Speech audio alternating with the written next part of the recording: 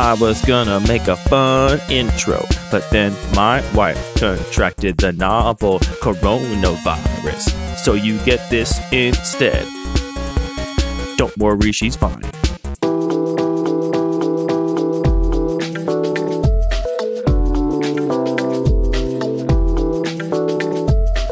All right. Hello and welcome to Lucky Paper Radio. I am your host, Andy, and I'm here with my co-host, Anthony. Pretty much the only reason I bathe my dog, Maddox. I'm glad you didn't say a guy who vacuums up a lot of bugs, because I was feeling very guilty about that conversation we just had. Oh, good. I got that right. I got that on tape, so I can maybe drop that at the end of the episode. Oh, no. Just to give people a little preview of what's going on. You just say you have a cleaner house than me, so when I bring the dog over here, I just feel like she should be a little cleaner. Our house is like... I appreciate that. Our house is like, it's just... ground zero. You have a clean house. You're very tidy people. I think, after knowing lots of adults and, growing up and seeing all different kinds of ways people live, I feel pretty confident that we're like pretty average. We're like right in the middle. Okay. I go, half the houses I go into, I'm like, yeah, this house is cleaner than mine. Half the houses I go into, I'm like, this house is a lot dirtier than mine. So I feel like... So you're in the middle, but there's a big gap right underneath you? Well, I think the small differences are felt strongly, Interesting, Like if someone has something that they don't clean the way you clean it, then you're very likely to be like, ugh. Yeah. And simultaneously, I come into your house and I'm like, oh, you cleaned that? Because I noticed that something doesn't have the little layer of dust on it that it just always has in our house. So. Light switches, the little space underneath the dish drying rack. Yeah. Man, there are a lot of weird things in a house that can get dirty. Well, Sadie's on her way to mess all that up for you and just give you a good excuse to do a deep cleaning. She's going to put little hairs on top of all of your light switches. Little hairs on all the light switches. Oh, no. It's going to be great. And I tell them do it. I'm going to be out next week. I'm doing a little bit of traveling. So next week we have a special bonus episode coming to you that is not going to feature Anthony and I, but I think you all will enjoy. So I won't say any more. I'll leave people with bated breath for that bonus episode. But this week we got a normal episode of Lucky Paper Radio. Before we get into it, Anthony, I have a question I want to ask you. It's a question I saw on Twitter. It's making the rounds, and I feel like it is the kind of thing I would love to discuss with you. What do you think there are more of in the world? Doors or wheels? Doors or wheels? Okay, so there's one really important question. There's quite a few important questions, I would argue. But Does what's your first one? Doorknob count as a wheel? The definitions are the most important thing, right? Like, what is a wheel? I would not call a doorknob a wheel, personally. Now, would you call a pulley a wheel? Or a gear? Yes, I would. Both of those you consider wheels? I'm going to say there's a lot more wheels than doors. That's where I came down to. I feel like my first intuition was like, thinking about my own life, that I feel like there are way more doors in my own life. Just I'm like, we only have one car. We each have a couple bikes. And like, I got a pair of rollerblades. But then after that, it's like just doors. Doors all the way down. Every single cabinet's covered in doors. Yeah, now it's like, okay, so if I'm looking at this vacuum cleaner over here, it's got, I'm sure, a whole bunch of things that are kind of wheels. It has the impeller that's a round thing that spins. Well, impeller's definitely not a wheel. Well, I might call that we're gears. Do you call gears wheel? I think I came down that even if you don't count gears and pulleys as wheels, I still think wheels wins out, because the thing is, most doors are at like a roughly human scale. I think there are tons of little, that's where I'm trying to go. Wheels. Like, do you talk about like the trapdoor on a trapdoor spider is a door? The valve in said vacuum cleaner, is that a door? If you're counting the cabinet door as a door, I think you got to just count all these things. I don't think I would count the door of a trapdoor spider as a door. I'm going to give it to the spiders. I think they deserve that. So where do you come down with with your liberal definitions then? What do you think is the winner? My hunch is wheels. I think it's wheels too. Anyway, write into us and tell us what you think. What do you call it? Some Fermi estimation. I would love to, if we had like a popular, dumb pop science YouTube channel, we could just spend 2 months trying to answer this question as thoroughly as possible, making a YouTube video about it. It will be sponsored by Brilliant or KiwiCo or one of those companies that sponsors all those science channels. And that could be our job. But it's not our job. Instead, talking about magic cards is our job. Except it's also not our job because we don't get paid to do that either. But we're doing it nonetheless. And on this episode, we're going to be talking about 2-player draft formats. Talking about the ones we've tried, what we like about them, what we don't like about them. With a special focus on Houseman Draft, which I think is kind of the new kid on the block. I've seen this draft format be a little bit ascendant in the cube circles for people's preferred way to do a 2-player draft. So we're going to talk about all of that and also how those draft formats are affected by the design of an environment, which I think is an important detail that I don't feel like people often touch on when they discuss these kinds of things. But first, Anthony, we are going to do a Pack 1 Pick 1 from a listener-submitted cube. This week, our cube comes to us from listener Monstromonium, and Monstromonium has worked quite hard to develop a Hand Matters cube, which is a novel design goal I have not heard about before. So the purpose of this cube is to make the hand matter in more ways than just the normal way. Finally, the hand matters in Magic. Right. I mean, the hand obviously matters in that it's your cards you can cast, but this is going to be referring to the hand in all kinds of different ways, which I think is a very interesting design constraint to work within. Yeah, I think it's a very cool design. When I first thought about it, the obvious things that jump out to you are things like hand hate, discard effects, and that seems fairly narrow, but I really like that they've actually pushed in a lot of other interesting directions. Sort of the most far from the obvious sort of effects is Daybound and Nightbound, where these are just effects that care a lot about when you're casting spells. So I really appreciate the way they've taken a lot of different approaches to the things that make the hand matter in different ways. Monstromonium also pointed out that when Magic has made mechanics that have explicitly cared about the hand, they've kind of been in unsuccessful contexts, right? Like original Kamigawa cared about hand size, but that set had quite a few development issues, one would argue, with regards to power level that is not necessarily attached to the mechanics themselves being inherently unfun, but was a little bit of an unsuccessful set. And so I like the idea of trying to say, all right, well, here's a thing that hasn't really worked before. So what does it feel like if it works? And I don't know. But I think this pack can give us some insight into that, maybe. Yeah, the other challenge with some of those hand matters effects are if they either care about you having very few cards in hand or having lots of cards in hand. It either means your goal is to cast all your spells and then have nothing else to do, or discard your hand and have nothing else to do, or you want to have a big hand so you just don't cast your spells. And both of those are kind of like not fun things to do in Magic. So I disagree. I think casting all your spells is very fun. I think there are some issues with Hellbent specifically having 0 cards in hand. That takes a lot of mystery out of the game. But it does. I do think there's a lot of interesting space to still be explored by recontextualizing those effects. So, they matter and interact with other effects. Makes a lot of sense and seems very interesting. And ultimately, I feel like my criticism of Hellbent is partially that like once you are Hellbent, it's kind of like no more hidden information. I think it's more so that it like can be snowballing because if you are the first one to get Hellbent, you are the first one to have essentially deployed all of your resources. And then for your cards to also be better because of that, I think could lead to some naturally snowballing play patterns. Anyway, let's see what Monstromonium has done with this cube. I like saying that name, Monstromonium. I feel like I'm doing the how to win friends and influence people just by saying Monstromonium's name over and over again. Great cube, Monstromonium.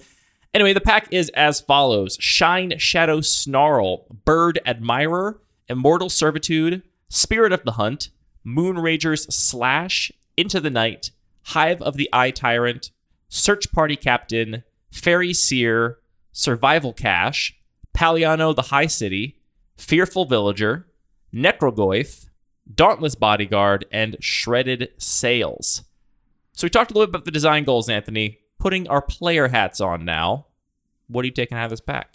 I think there's a couple reasonable options. There's 2 pretty good fixing lands. We have a Snarl and Paliano of the High City. I honestly don't love Paliano for a lot of other reasons, but if you're making me put my player hat on, I do think it is a strong card. So either one of those lands I think is a pretty reasonable pick. We have a couple pretty good aggressive white cards in Dauntless Bodyguard and Search Party Captain. I think if that's what you're interested in doing, either of those are solid picks, but maybe aren't really leaning into the themes. So as a player that's trying to explore the space, maybe not what I'm interested in starting with. I actually really like Necrogoyf here. It's a big madness payoff, and if that's supported, I feel like the ceiling on if this cube is successful, that's going to be a really fun card to play with and quite powerful. So I think I'm leaning towards either that or Paliano the High City. I will say this of Paliano. So Paliano is the conspiracy land where when you draft it, the player to your left, you and the player to your right all choose a color, and it produces those colors. Comes into play untapped, just does the thing. Not as good pack one, pick one. You don't know what color you're going to be playing yet. You don't necessarily know you can name a valuable color with it. Now, it's still going to fix for 3 colors. How good is it if it's just 3 random colors? It's probably still pretty good. It's probably a pretty good card. Like, the chance you end up in exactly the other 2 colors is not that likely. You have to be in some subset of those, and maybe you end up playing 3 or 4 colors. Like, I'm very thrilled to open this pack 2 pick 1. And I'll take that every single time. That's great. Because at least I know I can fix for one of my colors, and the chance that one of my opponents names one of my other colors is pretty likely. Pack 1 pick 1, I'm not quite as excited about it. So, yeah, I don't know. I think the cards that jump out at me, I agree Necrogoyf just feels like a power outlier here in terms of raw rate. I also kind of feel similar about Spirit of the Hunt, which Yeah, is that's a 3-mana 3/3 with flash. When it enters the battlefield, each other creature you control, that's a wolf or a werewolf, gets +0/+3 until end of turn. And there are a lot of wolves in this cube. I mean, there's a bunch even just in this pack. Right, we can see that there's already quite a few in this pack alone. Even without that, though, a 3-mana 3/3 with flash is a lot better than some of the cards we're looking at here, and I would definitely expect a flash archetype to be a thing, even without looking at the list of this cube. But with hand size matters, I think playing my stuff at instant speed is going to matter, and so having a decent threat I can roll out on 3 mana makes sense. Ultimately, I agree with you. I think I'm going to take the Necrogoyf. I just because it's cooler. It's cooler than Spirit of the Hunt. Sorry, Spirit of the Hunt. I want to give a little shout out to Search Party Captain too. This is that very recent 4-mana 2/2 in white that costs 1 less to cast for each creature you attack with this turn. When it enters the battlefield, you draw a card. Just a little cantripping creature. I'm curious how people's opinions on this card have changed, because this was one of the cards people were really excited about from Innistrad Midnight Hunt. Specifically, Pauper Cube designers were very excited about it. People with unrestricted cubes were much lower on it, I think, just because there's more things kind of crushing those effects out. I am curious to know if people have played this at various power levels and how it has turned out for them. Here, I like it a lot as just a very safe, reliable pick. It's, 1 white pip. It's going to get played in my deck if I'm even a little bit of white, and then just drawing a card is good. I don't expect to be like a dedicated all-in aggro deck, but this seems like an environment where value is going to be important, and I think a 2/2 that draws a card is very good. So yeah, those are the cards I'm looking at. I am just going to take that Necrogoyf, though. I think it's the most powerful card in the pack. Don't know the environment well enough to know how highly I should be prioritizing fixing, but I feel like in pretty much every cube, fixing always has kind of this relative power level thing where in every cube, I'll take the best cards over the fixing, no matter what the best cards are. You could put fetches and shocklands in a cube with a bunch of draft chaff. I'm still going to take the best draft chaff over the fixing. I guess the only time I wouldn't do that is if it was a super narrow power band where like the best cards were really not that much better than all the other cards. But on a normal power level distribution in a normal cube, the best non-land cards are the highest picks. And I think Necrogoyf could be that for this cube based on this pack. Like, it feels enough better than the other cards in this pack that I think it's probably worth it. And yeah, if I get to turn on with Madness, I'll be very happy. Yeah, I mean, the other thing that's really cool about Necrogoyf in this context is the art. The art. And the last thing that's really cool, in addition to just being a Madness enabler for you and a Madness payoff for you, it also forces your opponent to discard cards as well, which when your opponent is trying to do specific things and control their hand size, it could actually be interestingly disruptive. Yeah, to change that math for them each turn, I think is very real. We're both on this cool card, Necrogoyf. I've wanted to find an environment where this thing could really shine, and maybe it's this cube, because it's a very cool card. I'd like to play with it sometime. It would definitely be interesting in Irregular Cube, where the Madness deck is actually pretty cool. Is it in the Mono Black Cube? I haven't updated that cube in a while. That's fair. I think we can't all update all of our cubes. I think this is a good Irregular Cube edition, at least for the rare module. It might be a little bit too spicy for the main module. Too spicy. Ooh, too spicy. Thank you, Monstromonium, for sending in your cube, and very excited to hear about cubes of varied design goals out there in the world. So send yours in if you got a cube of a novel design approach to mail@luckypaper.co. Include your name and pronouns, and we will do it on the show eventually. We've come around to kind of doing these whenever we feel like it, whenever we have some time to fill. It's a sometimes treat. Anthony, we did some drafts of my cube over the weekend, and I specifically wanted to grind out a couple Houseman drafts because I have heard people speaking very highly of this draft format, and I'd done it a couple times in my cube in the past, but I'd never really done drafts with an eye to what makes it tick. So first, I'm going to explain the rules, and then I'm curious to get your impressions of the Houseman draft. So the way this format works is it's a 2-player draft format. Each player gets 45 cards at random from the cube. You could think of this, if you want, as 9 packs of 5, but you can also just make it 1 stack of 45. That's totally fine. And then you also have a stack of 81 cards at random from the cube. This similarly could be thought of 9 packs of 9 if you wanted to. But in this format, there's really no reason to arrange these as packs. And normally I'm a big fan of actually breaking out the packs. I know you, Anthony, will oftentimes make the packs ad hoc and keep track of how many packs you've opened in a grid draft, for example. I usually like making packs ahead of time because then you like taking a bunch of extra time to make the packs and stack them up before you pick them up again. Well, I like to kind of see how much of the draft is left. And I guess, if I had just taken the time to count out all of the individual cards in a grid draft so that I had just one stack, they wouldn't have to be in individual packs, but it's kind of a tall stack with a grid draft. So I tend to make packs individually. Here you got 2 small stacks of 45, a stack of 81. And what you do is each player draws a hand of 5 cards, And also you make a 3x3 grid, just like a grid draft, from that 81 card stack. And then alternating, you decide who goes first by rolling a dice or however you want to decide. Alternating, each player is going to take a card from the grid in the center, which is face-up grid, and replace it with a card in their hand, which is a hidden zone. So swapping basically one card from your hand with one card in the grid. And you're each going to do that 3 times. The draft format stipulates that you must make 3 exchanges. You can't pass or, choose not to. So you open 5 cards and you're either going to end up with 2 of those cards still in your hand and 3 cards from the grid. Or if you want to, you can put a card back into the grid from your hand in an earlier pick. And if your opponent doesn't pick it back up, you can put it back in your hand in a later pick. And you do this 9 times for your 45 cards and all the 81 cards in the stack. And you end up drafting a little bit less than half of a 360 card cube in terms of the cards you're seeing, a few cards less. And you get a lot of agency over the cards you end up playing with, right? Because you've gotten to directly choose 27 of your 45 card pool, right? 27 of those cards you chose from the grid. You took them directly and you discarded a card you didn't care about anymore. And the cards you kept in hand and didn't choose, you kind of also implicitly chose because you chose to keep them in your hand instead of discarding them. So you have a ton of agency over your draft. It ends up being quite powerful. I would say the most powerful decks I've ever experienced in a 2-player draft format.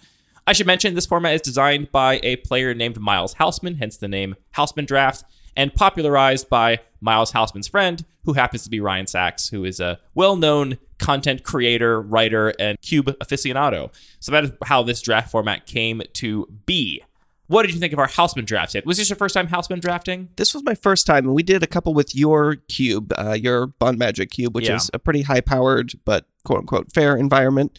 I'm always excited just to see and try out new draft formats. So as a baseline, I'm excited. We got a new way to draft. Yeah. Especially 2-player drafts can be... I actually think there are some very good formats, but they are one of the ones that is seen as less, I think, effective or less easy to do by the cube community at large. So having more options, I think, is just a great thing.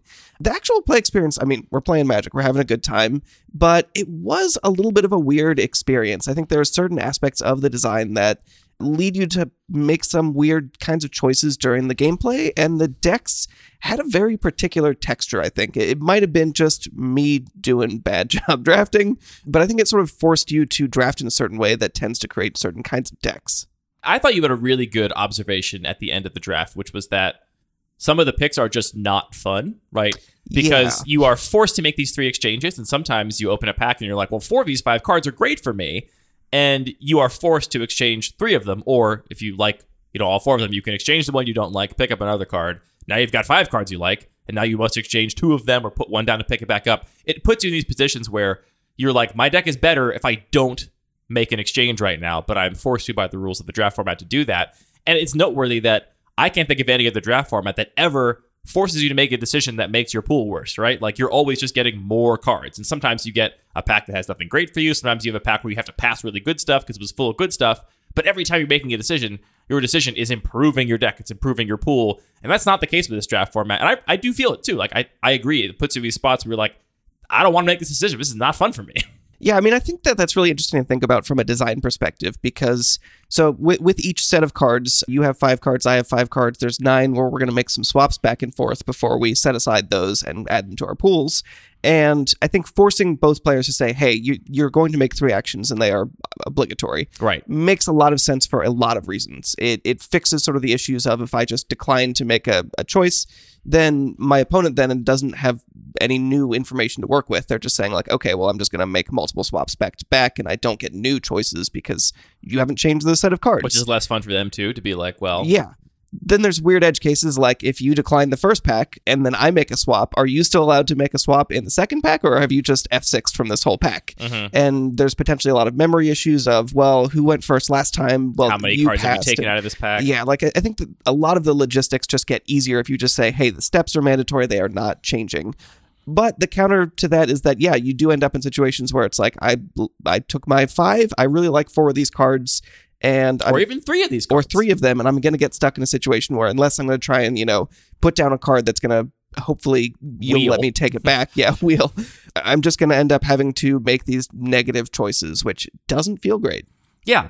And it came up, I'll say, not infrequently. Like, quite a number of packs felt that way. Absolutely. I agree. It comes up a lot. So that's a defining feature of the draft format, I think. I think the decisions are difficult. So if you're like after difficult decision making, like there's a lot of interesting counterplay in terms of oftentimes it's like, all right, well, I'm not going to play this card, but it's a really good card that if my opponent is going to play, it's going to make their deck quite a bit better. There is the sort of zero sum heads up like counterplay of don't put this one down or put it down last if I'm the person that went second, so you don't have a chance to pick up this good card for your deck.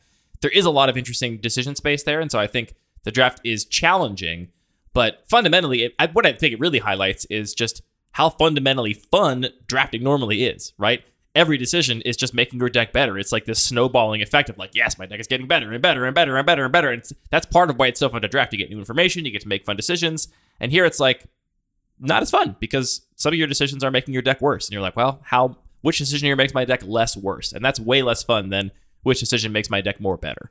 Which I feel like is a little bit counter to what we talk about a lot on this show, where we are focused on game design and, you're trying to solve the system. What does it matter if you're losing a little versus gaining not as much? Like there's still a baseline. And we talk about that with power level, though, not with fun. Well, I think it is similar in that, we've had this whole conversation about how it doesn't matter if all the cards in a cube are lower powered, you're still playing against another opponent. And so you still have, the same chances of winning and the same opportunity to make decisions that matter. Mm-hmm. But for many people, just having more powerful cards does just make it fun. And that is important.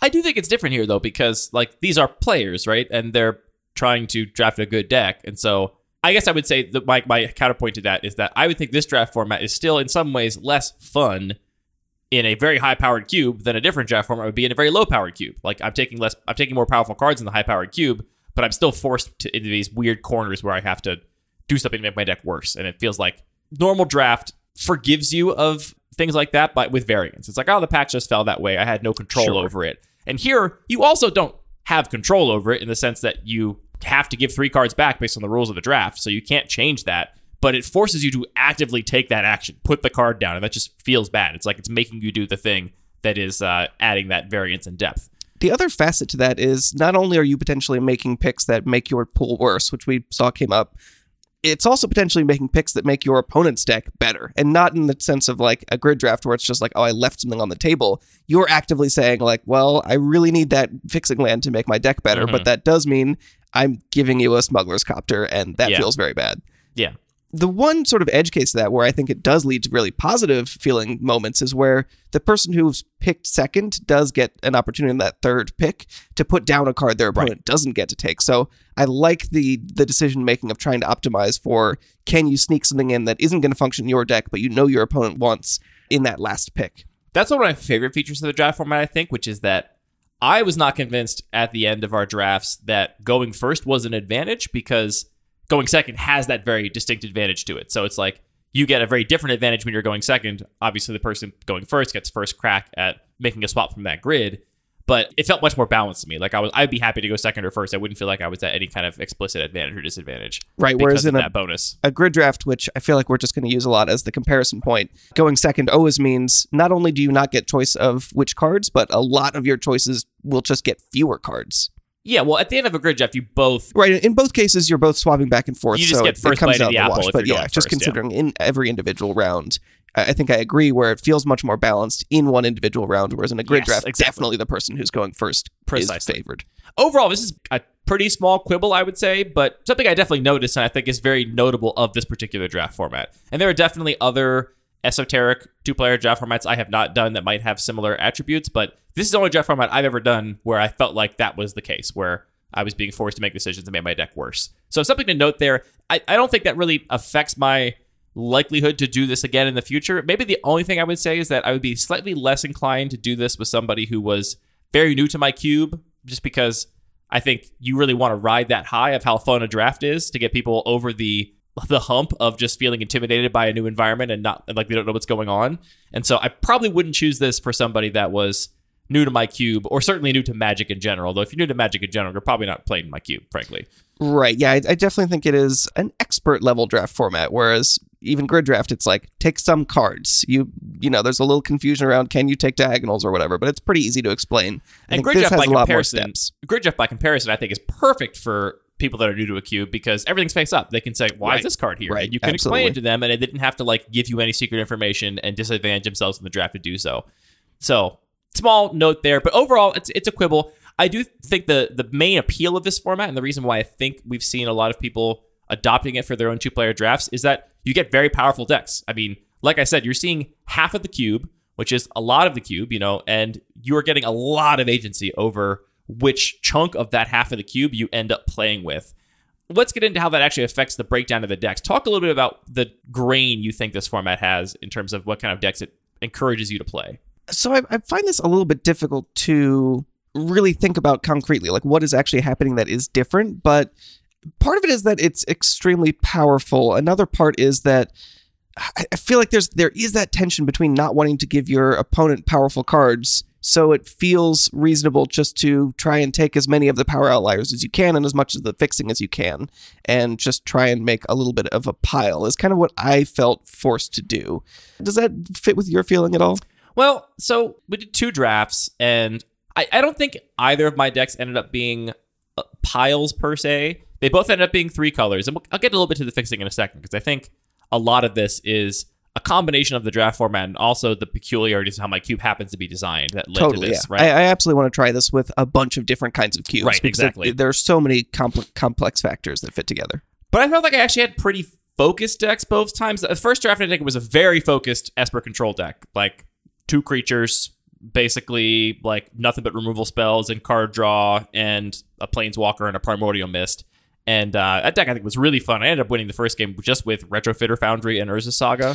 And you Gitaxian probed me and saw my Force Spike and my... Yeah, on the play, I Gitaxian probed Anthony, saw his Force Spike in hand, and then played a Sensei's Divining Top. And it was like, you were also kind of controlling, and I don't know how the control deck wins after I've seen your Force Spike, and I have a Sensei's Divining Top in play to dump all my Force Spike mana into every single turn. Mm-hmm. And then I drew play around Censor, Force Spike so the it was whole like, game. oh great, now you're playing around 2 cards without even knowing it. Yeah, play around Force Spike the whole game and still use all that mana to pump into my top, so I actually get to do stuff with it. That was kind of a devastating opener. So that deck I thought was pretty focused. And then my second deck was a little more good stuffy, but it was a mid-range deck, which are kind of more good stuffy in my environment anyway. They can afford to play a lot of different kinds of cards. They're not as focused on doing just one kind of thing. I think really what happened here is like, because my cube has so much fixing, I have 80 lands in my cube right now. They're not all fixing lands. I would say, I'm not going to look at the numbers. I'm going to guess 8 of them are, let's say 10. 10 of them are non-fixing lands or utility lands of some kind. We're opening about half the cube, so we're going to see 40 lands-ish, and 35-ish of them are going to be fixing lands. And because of the nature of this draft format, we can make sure that all the fixing lands end up in our pools, right? We just never leave one. We never leave one on the table. So each of us are going to have, 18 fixing lands in our pool, basically. And because of that, because of my fixing density, I think it does make playing many colors trivial if you want to. If you want to take your approach of just taking power outliers and fixing, you will very consistently be able to get a reasonable 4 or 5 color mana base with my particular cube based on my breakdown of fixing.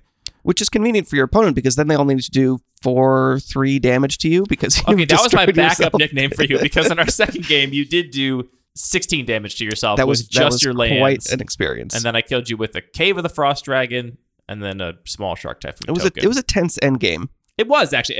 That was an interesting game because that's happened to me before. I've been on the other end of that of killing myself completely with my lands and my opponent kills me with whatever at the end. And at the end you're like, wow, I really did 16 damage to myself with my own lands. Was that necessary?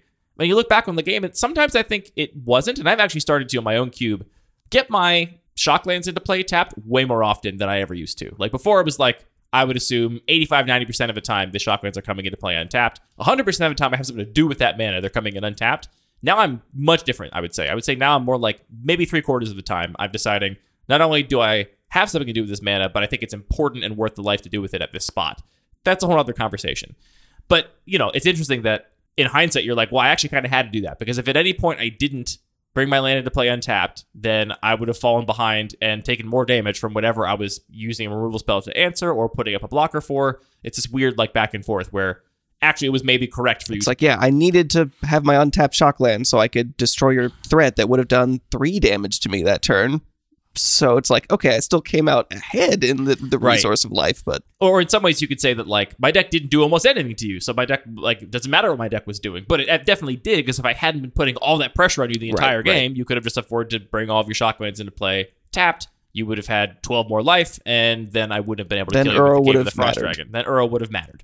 It did still kind of matter. You gained, Kind of mattered. I guess you did way more than that because you gained at least 6 life over the course of that game. That's true. So did you do 22 damage? I mean, I had an with Ancient just Tomb and lands? not a single basic. Don't worry about it. Yeah, it was quite a deck. Anyway, so I think that's the nature of my particular cube. But it is worth noting that, like, if I was designing a cube and I expected to very often draft it in this way, I would not be on the high density of mana fixing that I'm currently on. That was designed largely for 8-person drafts, and there I really like that density of fixing for a lot of reasons. Here it felt like overkill for sure. Yeah. So you mentioned the fact that this is a really high agency draft format. You know, you're starting with a pack of 5, and then you get to pick 3. So you're basically locked. How do you even phrase this? I think a lot about how to objectively quantify the amount of control you have over these different draft formats. And here, it's not really a good way to say it other than it's kind of like you're picking 5 cards from a set of 14, right? Which is a lot. Like, that's a lot of choice. And it's not as dictated by, packs wheeling and having half the pack missing. Even kind of bigger because your opponent could put a card down, right, that wasn't in your pack or wasn't in the 9. So, yeah, every time you're choosing 5 from a set of 15 and 17. Because your opponent could put down the same card and pick it up, put it down, pick it up. Anyway, it doesn't matter. We need Frank Carson on here to talk about how many cards you see in a draft of different draft formats. Well, because there's a lot of factors, right? It's how many cards you see and also like the context in which you pick them, right? Because you see a lot of cards in a grid draft, but the nature of a grid draft... Should we explain what a grid draft is? Is there a chance I'm going to briefly explain what a grid draft is because we've referenced it so many times. A grid draft is a 2-player draft format where you make some number of packs of 9 cards. We usually play with 18, but you could, of course, do more or less if you want your decks to be more or less powerful. And you arrange each pack in a 3x3 grid face up with you and your opponent, and you alternate taking a row and a column from that pack. So you always get 3 cards or 2 cards if you choose to take one of the smaller remaining rows or columns after your opponent goes first. But that pick is constrained by the placement of those cards, right? Like, I can look at a pack and say, well, these 3 cards are fantastic for me, but they are not in the same row or column, so I can't get all 3. So now I'm deciding on which sort of row or column is going to give me the best options for my pool moving forward. So there you see more cards in a grid draft than you actually see in this particular draft format, but you have a lot less agency over how you pick them because you're forced into picking them in specific ways, and you only get 1 pick out of each pack instead of getting 3 exchanges out of each pack. So it's really hard to like quantify how these drafts work, but just doing it, I can tell you that I feel like I have way more control over what my deck ends up looking like. If you take we had 171 cards between the two of us, right? That's 90 plus 81. And I felt like I had a pretty big influence over what chunk of those 171 cards I ended up with, right? Right. You only got to shield from me ever seeing 18 of them. Like, I mean, you could do the put the card down, pick the same one back up if you wanted to, but it seems like kind of an edge case. Really, you had 9 packs, which I didn't get to see 2 cards. If you had 18 cards in your pool, I didn't get to see. The rest of them I had a chance to take for my own deck if I wanted to prioritize them, which is it's a lot of control you have over what you're doing, which again results in very powerful decks. And so I think if what you want is decks that are as or more powerful than, what's the word for a draft that goes well, where everybody's kind of in their lane, no one's eating each other. Like, you ever had one of those drafts where everyone's deck just like got everything they wanted and it just kind of like worked out? What do we call that? Just a fortuitous draft? A lucky draft? I want to call it the opposite of a train wreck, which is like a train station, but that just sounds horrible. So a train trip. Train, just regular. It's good train times. If you want your decks to be as good as a lucky draft of your cube with 8 people, or honestly, I think even quite a bit better, I think this is a good format to achieve that. Well, I just wanted to touch on a question I had about that. So I think that we both agree that it is higher agency in terms of the control you have over the cards that end up in your deck. And I think maybe why that gives it a very different feel from other 2-player formats is that there is this natural tendency in a 2-player format that, or at least in a face-up 2-player format, that you know what your opponent is doing and can counterplay against it. So if I see you're drafting aggro, I can draft mid-range, or I see you're drafting an artifact theme, I'll make sure to pick up some artifact removal. And when you have this much agency, I feel like you just get into a weird cycle where your deck has less identity almost. It's just like you're just trying to play against what your opponent is drafting. And I could see, if we take a very concrete axis, let's imagine and not get too deep into the idea of mid-range beats aggro, control beats mid-range, and aggro beats control. Just for the record, I oppose. We're going to take this as a theoretical possibility. There can be other similar relationships on different axes, and maybe that one doesn't exist in all environments. As long as a stenographer has noted my disapproval, we may continue down this route. So I think that, you see your opponent drafting an aggro deck, you want to draft a mid-range deck, and then your opponent says, okay, well, now I'll start drafting a control deck. I feel like there's this sort of like race to the bottom of just trying to one-up your opponent in a two-player draft with this much agency. Yeah, and that doesn't even have to be that axis per se, right? Like, right. It could be any axis where there is this kind of linear relationship between what beats what, this kind of rock, paper, scissors-ness. And maybe that's not specific macro archetypes, maybe that's colors. Maybe like blue in your environment is really favored against green because green's got a bunch of expensive spells and blue has cheap counter spells. And so if your opponent's taking a bunch of 5-mana planeswalkers, you take a bunch of cheap counter magic. But then maybe your opponent's like, I see him taking cheap counter magic, so now I'm going to take aggro threats. Or I guess I kind of just laid out the control mid-range aggro argument just in different ways. So I don't know if that's a feature or a bug. I feel like that can be fun for many people, but for me it felt like it was challenging in a way that wasn't exciting. My sense of drafting this particular format is not that that's an intrinsic thing to the format necessarily. I think it's definitely possible to draft an aggro deck here, for example, if we again take that rock, paper, scissors of aggro mid-range control as read, and the argument is that, what you're essentially arguing is that it's easier to transition from mid-range to control where you have more cards overlapping than it is to transition from control all the way back to aggro. Which saying like, okay, I'm going to abandon the first 3 packs and start taking all the 1-drops and then watch you just take all the wraths. And it's like, okay, well, what am I doing here? Right. Or even maybe another way to put this, which is even more blunt, is just that maybe aggro in a lot of environments, maybe just my own, has more specific counterplay where if you know your opponent is going to be just aggro and nothing else, right? It's very easy to have easy to just brick wall that. A single card that can just destroy aggro. Where you beating the control deck means having an aggressive plan where all your cards are focused and work together. There isn't one card that just says aggro player or control player loses. Well, I mean, you could argue some cards say control player loses. For example, Cataxian Probe into Retrofitter Foundry. Divining Top, into Retrofitter Foundry. That's a pretty good opening for control player loses.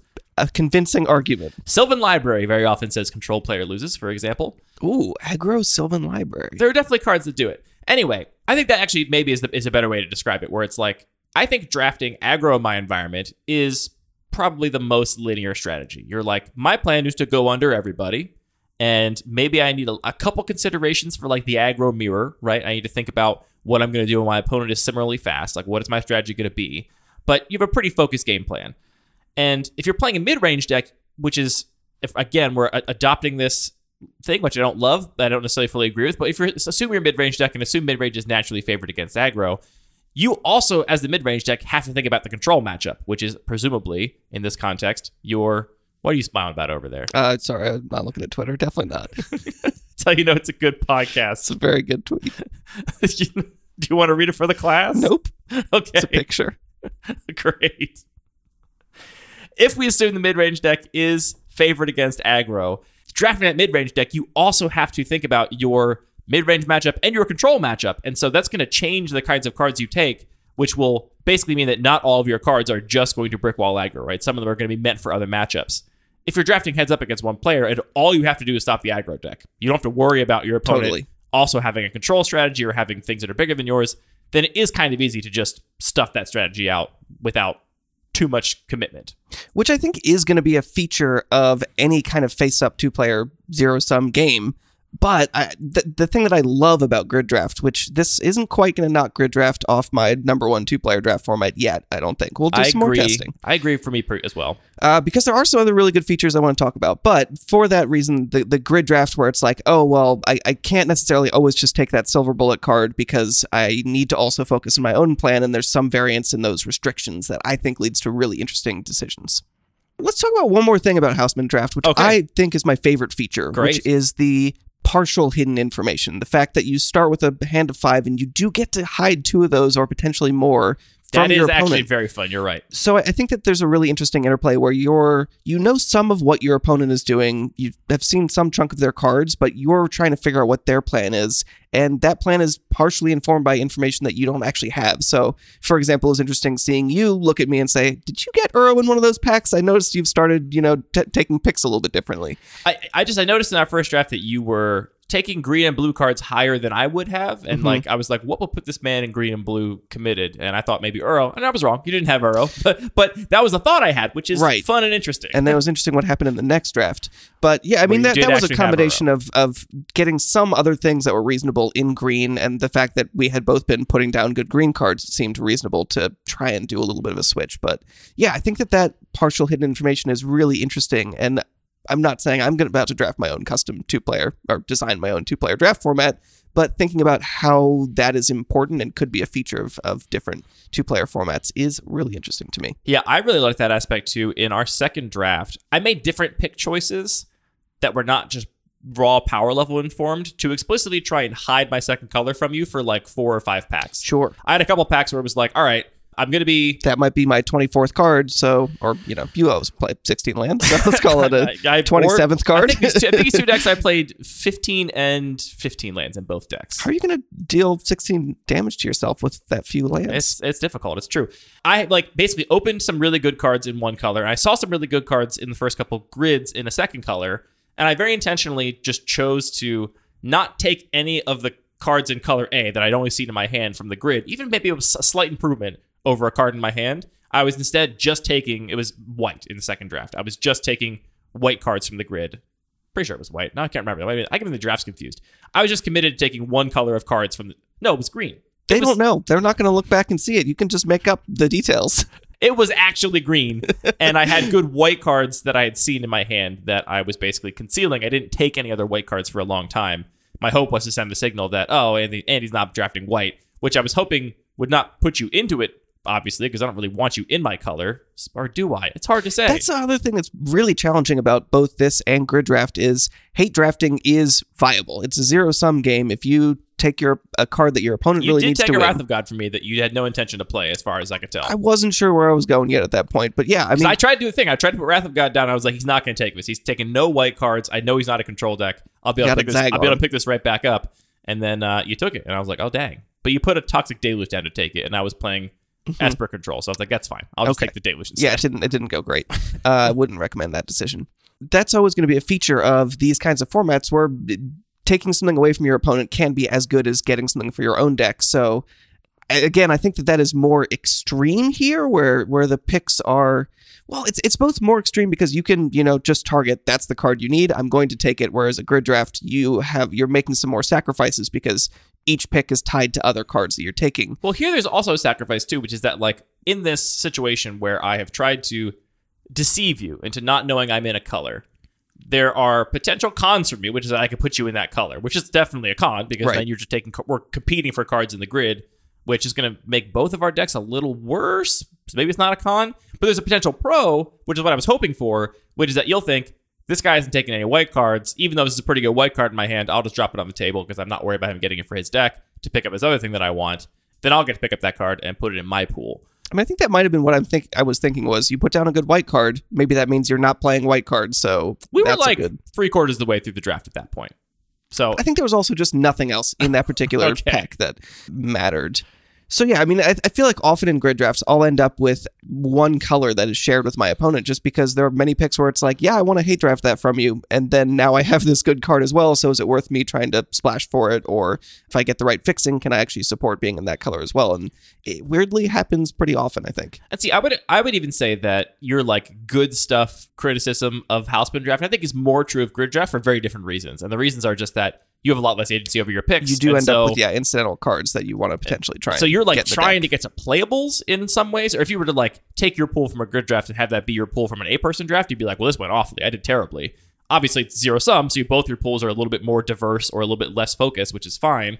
And in both these formats, we should say that you could just put more packs in a grid draft and take some packs out of the Housepin draft. Critical dimension. Yeah, and I actually think both of them, there's other costs. You're not just making the decks more powerful or less powerful. You're also decreasing or increasing the value of individual picks. And you're twisting a lot of knobs when you do that, but it's an option you have. So in a grid draft deck, you're just kind of like, well, I got these cards. I'm going to try and do my best to cobble a deck together out of them. I actually do like that in some ways. Even if we put aside the argument that maybe it's not smart to draft aggro in a somewhat face-up environment because your opponent can just draft some cards that trump out that strategy. Even if you wanted to draft aggro, it's very difficult to do in a grid draft. You could absolutely draft a focus aggro deck in Housepin draft if you wanted to. Whether you should or not, that's up for debate. But you can definitely do it because you have more control over those picks. You can draft a much more focused deck here, and you're going to get tons of fixing if you have as much fixing. I mean, I guess that's true no matter what. You're going to get more, if you prioritize fixing, you're going to get more of whatever you prioritize in these kinds of decks than you are in an 8-person draft. Because assuming you prioritize more or less the same thing as the other players, you're just getting a bigger pool to prioritize those things from. And so whatever you care about, you're going to get a lot of it. It's almost like leaning towards Supreme deck or Supreme draft where you get first picks from fresh packs. You just get first picks from the sets of cards for each round in these draft formats. The last tiny little quibble I would make is specifically for me, a person who has done a ton of grid drafts, doing a Houseman draft and looking at a grid of 9 cards kept throwing me off, and I kept looking at it and thinking, I want to take a row or column. Mm-hmm. So I might next time just like lay them out in a different way because actually being a grid doesn't matter for this format. Of course, here's the pile. Take what you want. Yeah. And to that end, you're mentioning that you can vary the pack size. You can also vary the number of cards that you put on the table for each round. So there are a lot of knobs that you can turn. There's no reason it has to be 9 either. You could be whatever you want. Because again, that grid shape is irrelevant. So a lot of wheels to turn. Are there any doors to open? I do wonder if there's a way to tweak this so that you aren't forced to pick. And we should just try it sometime where you're not forced to pick and see what the natural problems that occur are. I think you pointed out a lot of things which seem like big advantages to being forced to take a pick. But I'm also curious to see if there are other ways to solve some of those problems and maybe tweak this a little bit. But like you said, I think the thing I'm most I wanted to do a show about this because I want everyone to know this is another way to draft their cubes. More way to draft cubes is just better for everybody. The same way that it's silly to complain about Magic cards being printed you don't like, it's silly to complain about draft formats that are popular you don't like because it's just more for everybody. Do whatever you want. Assuming you're playing Cube. Yes. So, if you're playing Constructed, you can complain all you want. Yeah, go for it. That's why we don't do that. I want everyone to know about this draft format, and I think the main appeal is powerful decks, very powerful decks that can be very focused, and the costs are maybe it's not the most fun draft format because you are forced to make. I think that high agency, very complex decisions can be fun for a lot of people. I just want to draw a distinction here because there are definitely high agency, very complex draft formats that never put you in this position of having to make your pool worse. Like it's strictly a byproduct of the forced picks and the fixed size hand that you do end up making decisions that just feel bad, which I don't think is true of any other draft format I've ever done. That's a fact. Would you do a Houseman draft with the Misery Cube? Boy. I don't know if That would be... No, I think... we found the line. I think that would be very deterministic in the sense that, the Misery Cube, you largely end up losing to mill. And so you have to draft ways to recycle your library. And if you're seeing that much of the pool and you're both getting this much agency, you're both going to have tons of ways to recycle your library, and the games are never going to end. That is my fear about the Houseman draft of the Misery Cube. Great point. Let's touch briefly on a couple of other 2-player draft formats while we're doing it, just so we can kind of cover them somewhat comprehensively. I'll explain the rules briefly, but you can, of course, find them online. We should say, too, we have added a draft formats section to our website kind of quietly. We have very high standard of quality at Lucky Paper, which is just kind of the nature Maybe not for the podcast, but... No, we do for everything. You do for the editing. You just too much edit this podcast. We have a high standard of quality, which sometimes gets in our own way and keeps us from doing stuff until it's exactly perfect. I would not say these draft format explainers are perfect, but they are up. They are available. So you can check them out on our website, or you can find them on Google. Just Google these formats. You can find the rules there as well. The next two that I kind of have grouped together that I think are kind of the old school popular 2-player draft formats are Winston and Winchester. Both of these are designed to also work with booster packs. So they have a much smaller card pool, which means that your decks are going to be much less powerful than a grid draft or a Houseman draft, certainly. In Winston draft, you take 90 cards, which is the equivalent of 6. I see you. I'm not looking at a tweet. I'm thinking about the first tweet. Okay, great. Taking notes. This is a sloppy one, but it's fine. It's before our break week. In a Winston draft, you take 90 cards from the cube, which, if you're drafting with booster packs, would be just 6 booster packs, each player coming to the table with 3. You put those cards all shuffled up in a big stack, and then you put them face down into 3 piles on the table of just 1 card. So you get your 90 card stack, and you do 1 card face down on the table. Then you're going to alternate. Each player is going to, starting on the same side, so you're going to choose a direction for these piles to go. You're going to look at the card that's face down, and then you're either going to take it or not. And if you choose not to take it, you add another card to the top of that card face down without looking at it, and you move on to the next pile, and you peek at it, and you can either take it or not. And again, if you don't take it, you get another card from the random stack on top, face down. You don't see what that card is. And you do that for all 3 piles. If you get to the end, you don't want any of the cards in the piles, you can just take a random card off the top of the stack. And now when your opponent goes, they have some number of piles of 2 cards, right? Like if you didn't take the first stack, but you took the second stack, now they have a stack of 2, a stack of 1, and a stack of 1. And so when they look at that stack of 2, they're going to get both those cards for their pool if they decide to take that stack. This is like an old school draft format that frankly I don't think is that great. I think it's complicated. It's hard to describe. It's kind of hard to get the idea across to people. And you really end up with a big mess of a deck, frankly, because you end up taking these piles of cards where you get piles of 5 or 6 cards and you really only want 2 of them, but it's good enough now for you to take the whole stack. And so you get all these cards you don't care about in your pool, and the pool size is small. So you end up with really good stuffy decks. It's definitely a draft format. You can do it if you want. I think it's a great way to draft for 2 players with booster packs, but I wouldn't do it in my cube, frankly. Yeah, it's fair. And again, you can definitely change the numbers, but we just haven't done a lot of playtesting to see, does tweaking some of these numbers work better? If you're doing that playtesting, let us know, and we'll update the resource. Winchester is kind of a combination of Winston and Rochester draft, which is another name for rotisserie draft, which I think is actually a big improvement over Winston draft. This is a format where you each get 45 cards randomly shuffled, or open 3 booster packs, shuffle them together. You each turn over 2 face-up cards. Now we have 4 face-up piles on the table. And then, again, alternate choosing one of the piles. And then after a pile is chosen, you put a new card on top of every pile. So we're going to have 4 piles of 1. Anthony's going to take whatever card he wants. Then we're going to have 3 piles of 2 and 1 pile of 1. I'm going to take whatever pile I want, and so on and so forth. Similar thing to the Winston draft, where you end up with a bunch of incidental picks where you didn't actually want, because, again, a stack gets pretty big with a bunch of junky cards or narrow cards that don't work in your deck. But then you put a really good card on top of it, so you take that whole pile. And again, same issue with the pool size. I think the draft format is much more fun. It's more fun to do it face up, and it's much less complicated. It's kind of less fiddly than having to look at these piles and remember where things are. The fact that you always put a card down, it just runs a little bit smoother, in my opinion. The other 2-player draft formats that are popular, as far as I can tell, are largely burn draft formats. There's a lot of unique ones here, like Glimpse Draft and Minneapolis Draft and Impulse Draft and Sight Draft. These are all just different combinations of burn draft where you're looking at packs of different sizes and you have some different pattern of choosing cards for your deck and burning cards from the pack in different combinations. So the core concept of a burn draft is, instead of having 8 players that are all picking cards, if we only have 4 players, you can kind of simulate an 8-player draft by saying, well, take 1 card from the pack and then discard another card that just goes, it's not included in the draft anymore, right. Which means the same number of cards are coming out of packs, so you can feel like you're drafting a whole cube with a smaller group. And then we can take that to these extremes where you're just playing with 2 players and all kinds of different ways you can choose to organize. At what point, how many cards are you picking from a pack right. versus how many are you burning? Yeah. And these formats, I think, work fine. I've done a lot of these with a friend that preferred this over any kind of grid drafting for his particular cube.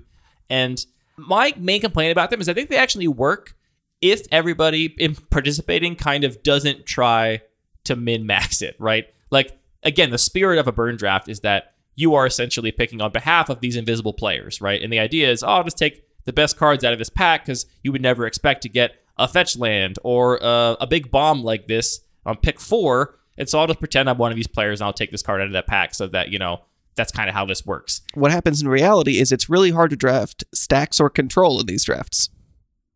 What? People just take stacks cards and take wraths when they're drafting creature decks. Oh, sure. Okay. Your allusion to stacks confused me because what cubes have stacks in them we've ever played? I mean, it's been a while since we've done like a 4-player burn draft. Sure.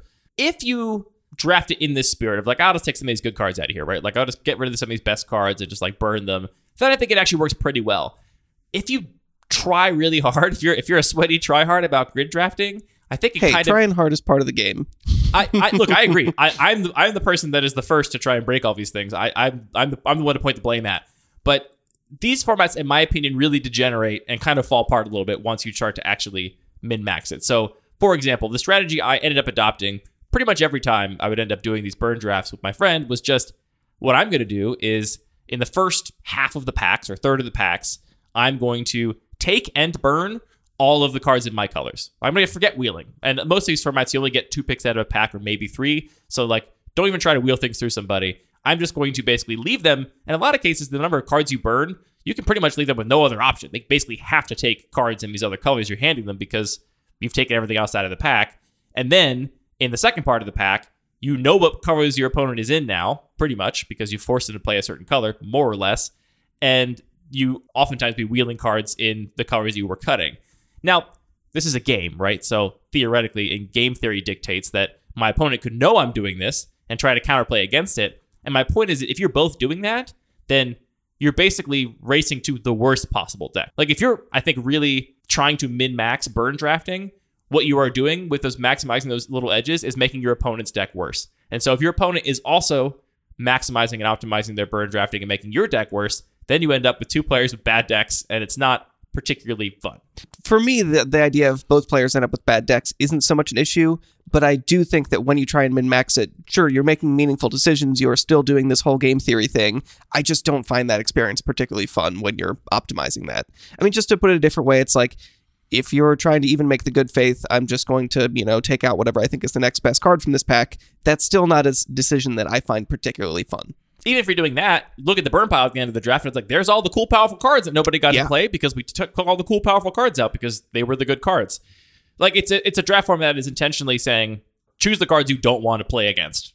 And the cards you don't want to play against are often going to be the more powerful, interesting, signpost cards that you put in your cube because they were your where power it's outliers. Really easy to torpedo a certain deck that requires on it, getting exactly Splinter Twin and Kiki Jiki. God, maybe even a more concise way to put it is like, we've talked about how you should obviously make the strategies you like, the winning strategies, make winning fun, make the right thing, the fun thing, and then the correct thing to do. And so here you're rewarding your players for intentionally stripping their opponents of the opportunity to do that. So look, it works. I've done a lot of these drafts. I know that some people are huge fans of them. I'm not crazy critical of them. Still Magic, 6 out of 10. Would play again. Right. I'm going to go for the 7s and 8s. Hey, here's what I will say. Stop making up new combinations of burn draft formats and giving it a name and acting like you invented something. It's just burn draft, people. I get confused when people use all these different names. I can't even tell you what any of these individual ones are. I just know they're all burn draft formats. There's so many of them floating around. I'm going to make a new format. It's just grid draft, but it has one extra pack, and that's the Anthony draft. There you go. The 19-pack grid draft, which heavily favors the player that goes first because they get an additional row of 3. Yeah. That's the Anthony draft. Actually, the Anthony draft is probably, we have 2 extra cards in the pool. I guess we'll roll a die twice and see who gets You've been doing that lately, and that is very tilting to me. I can't believe... So, you're a regular cube specifically. We needed to count out a bunch of cards to make packs, to, first shuffle up the pool that we were building packs from, and then somebody miscounted. We had 2 extra cards. This happened a couple times. But this only really matters because it's your regular cube where you've intentionally seeded some number of rares. Right. So, the idea that you would even care about those 2 cards you're like, maybe these are 2 of my 36 rares. Right, exactly. So, if it was a normal situation, we would just say, put that, put those 2 cards with the extra cards. But here you're like, I don't want to risk the chance that the 7% chance that one of my rares goes away in those cards. So now 2 random players have 16 card packs, which extremely tilting to me. I'm glad you can handle it, but boy. I mean, you're only making me want to do it more, packs, right? I know, fair enough. Well, what can I say?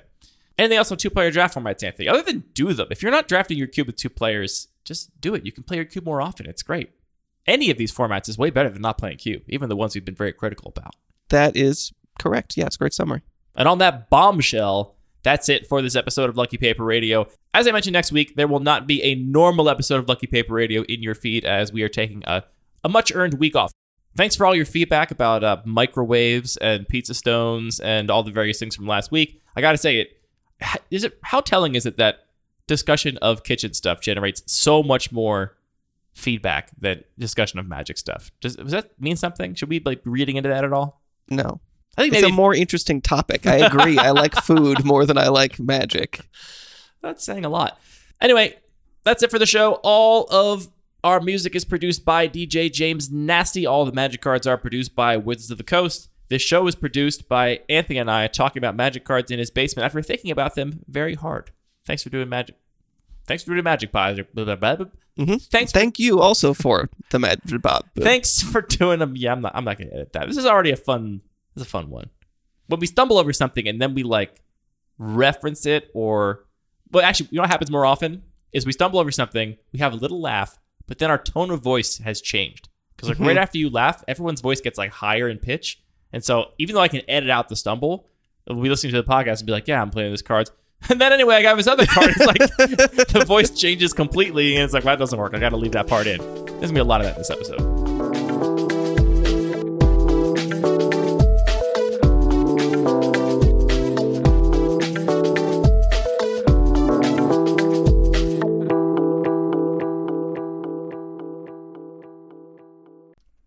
Get out of here, stink bug.